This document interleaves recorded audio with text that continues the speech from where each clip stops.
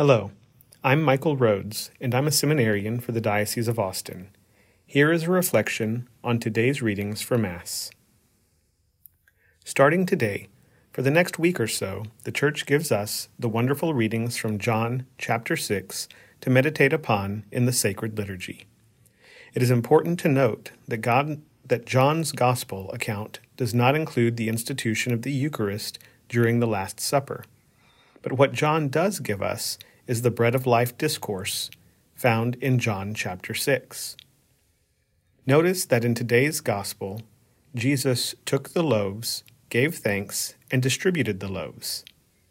And when everyone had eaten their fill, the fragments were gathered so that nothing would be wasted.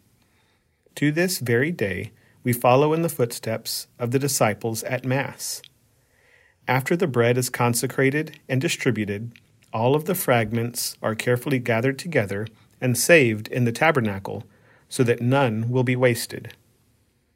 We believe that the Eucharist is the body, blood, soul, and divinity of our dearly beloved Savior, Jesus Christ. We hold to this teaching just as the apostles held to the teachings of Jesus in our first reading today. The Sanhedrin releases the apostles from questioning because they know if what the apostles are teaching is of human origin, the group will destroy itself, as many false messiahs destroyed themselves in the past. It has been over 2,000 years since that moment, and the teachings of the apostles still stand firm in our faith. We profess every Sunday, I believe in one holy Catholic and Apostolic Church. We should find great consolation in knowing that our faith has endured over 2 millennia of hardships, including plagues like our current situation. Now, what can we take away from this today? Today, we read that the apostles did not stop teaching and proclaiming Christ Jesus all day long, both in the temple and in their homes.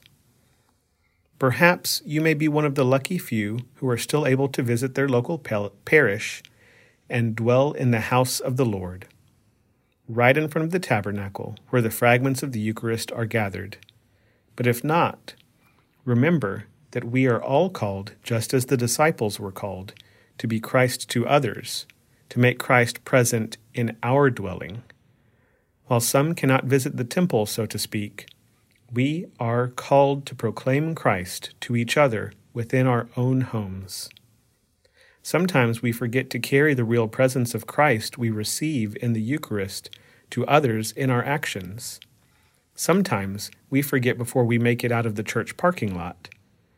One of the options for dismissal from Mass is, "Go in peace, glorifying the Lord by your life."